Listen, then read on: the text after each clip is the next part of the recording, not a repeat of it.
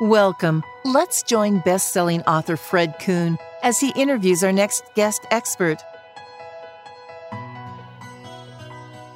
Welcome, everybody.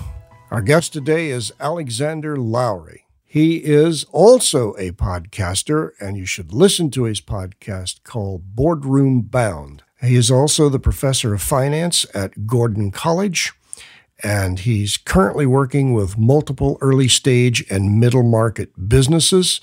He has been quoted in the Wall Street Journal, New York Times, Economist, Forbes, Reuters, radio and major television networks. So all I can say is wow and welcome, Alexander. Thanks, Fred. It's a pleasure to be with you today.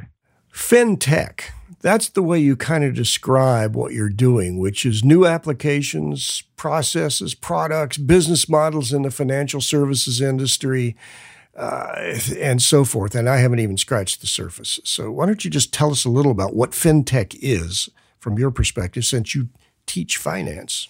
And sure, I'll do it at a high level that everybody in the audience can follow. So basically, if you're thinking of financial services, if you go think back 20, 30 years ago, you'll remember ATM machines were new and cutting edge, and they were scary, and people didn't know how to use them. Now to the point where that was FinTech back then. Now it's like, well, that's the standard we expect. ATM machines are now amazing computers. So if you see the newest ones that are coming in, they'll change the height, they'll change the angle, they'll change the screen. They can do more than most human beings can, and that's basic stuff, right? So you can think about how some of the online companies are processing credit applications in 30 seconds. FinTech, if you think about just technology, how it's changing financial services, the sky's the limit.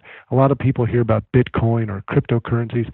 That's an example of the development and how things are changing, or the blockchain. But the possibilities are being reimagined. So if you think about JP Morgan, my prior company, when we build in a location now, it's a much smaller branch. It has many fewer people, and the people that are doing higher level tasks and the lower level stuff is being done by machines, and it's really just changing the way the business works. It's really amazing. I did a podcast a week ago or so on AI, and it was just almost overwhelming, the rapidity of change, the swiftness and the dynamics of change. And if you're not ahead of the curve, you're probably not going to be around very long. The world is changing. The business models are very different, and people are trying to predict what it's going to look like in the future. If you can predict that, you probably can break Wall Street. So, yeah, with your crystal ball. So you've worked with boards. You teach the finance master's degree program at Gordon. So you work with boards, you work with people, and you work with multi-generations. What lessons have you learned from the boardroom and working in the boardroom? What is so exciting about a boardroom? Well, the boardroom is changing dramatically. We talked about how FinTech is changing financial services. The boardroom is changing dramatically. One simple example is the word diversity is now the flavor of everything when you talk about boards. And for some people, that means having more females in the boardroom. For me, it's a lot more than that. It's also not just skin color. It's about background and expertise, global perspectives. It's also sort of different technology stuff. So it used to be in the old days to get on a board, you were friends with the CEO, you probably played golf, you'd have some drinks together, and you were mates, so you'd be asked to be on this board. Nowadays, you have a specific specialization and an expertise. So think about, we were talking about technology before. Cyber risk is a big deal, as an example. Social media, marketing, that sort of stuff is so important now. Some companies want someone on the board who understands that. Often that's a younger person. So the boards are actually changing how they look, how they think, the way they do things, and it's really fun to be part of that growth and transition. I hadn't thought about the fact that the cybersecurity is such a monumental part of data. It's such a monumental part of a concern for a corporation, or at least it should be. And yet the people on the board, they know what the term means, but they couldn't get out and code anything. So it's Well, in fairness, not all boards are really good at it, right? So they might be thinking we need to bring a specialist in who can be helpful with that. And let me ask you this. Now we're going to segue into a couple of interesting questions. All right, we've got a board. They're generally boomers. And they say, well, let's bring in a specialist. They don't mean a board member. They mean a consultant, right? Often. But the way that, and ideally the way a board would work is they're going to have a matrix of skill sets.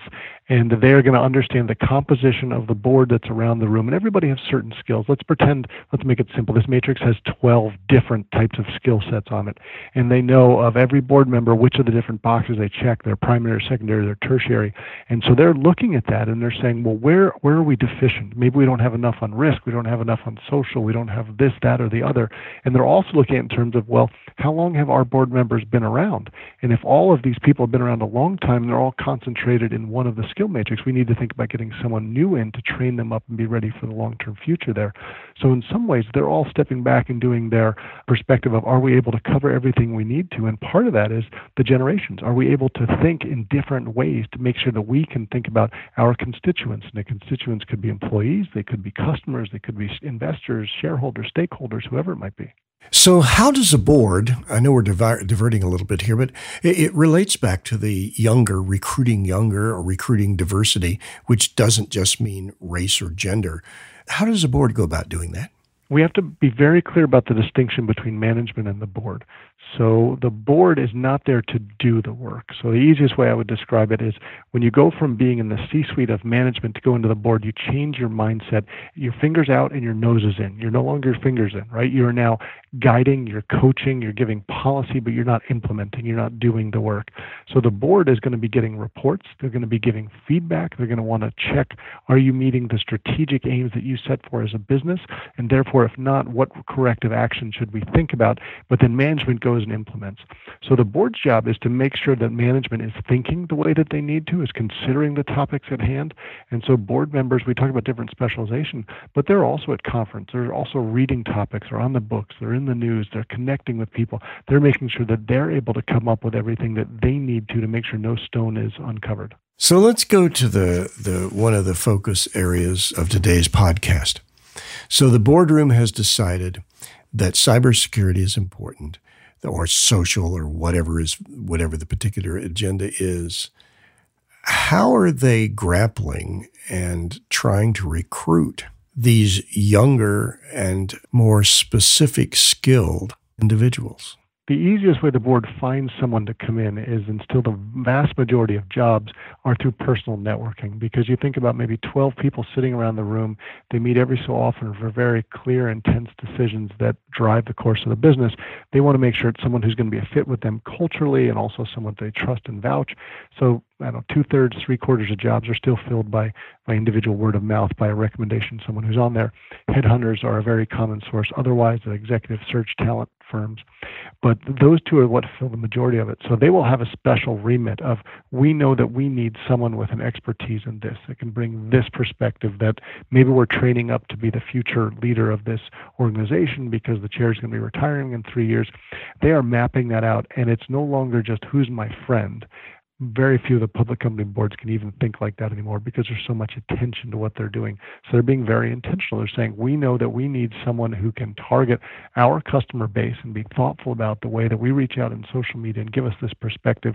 And they are actively going out and seeking people in their networks. And if they need to go to the executive search firms, giving them a candidate profile to go out and find.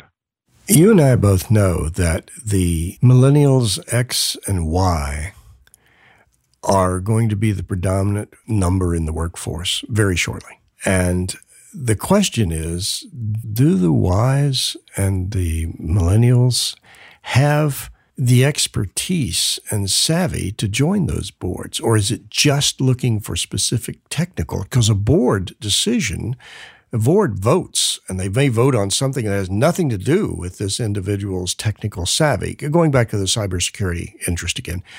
So how do you educate that younger board member to be able to engage in some of these other financial decisions?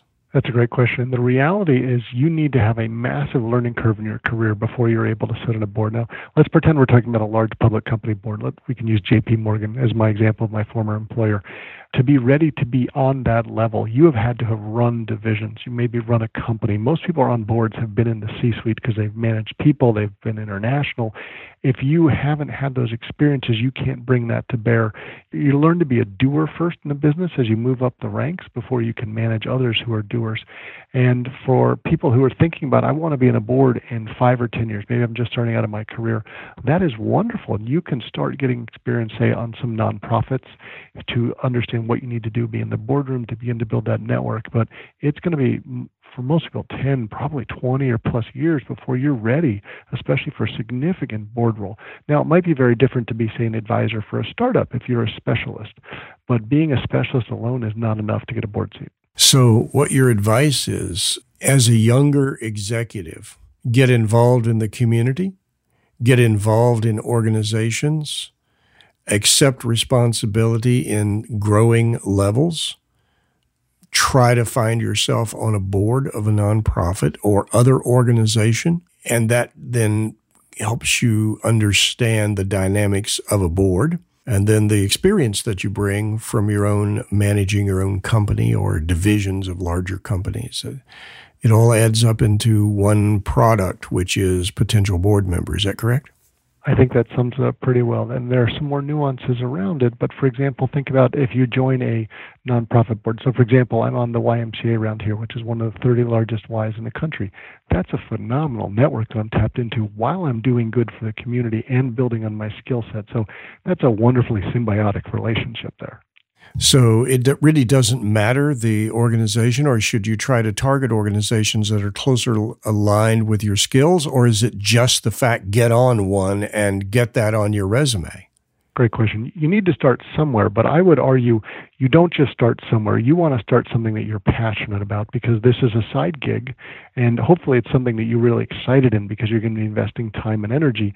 And my view is if you invest in something that you're excited about, homelessness, whatever nonprofit you want to be focused on, that's an area where you're going to bring your best game. You're going to do really good work.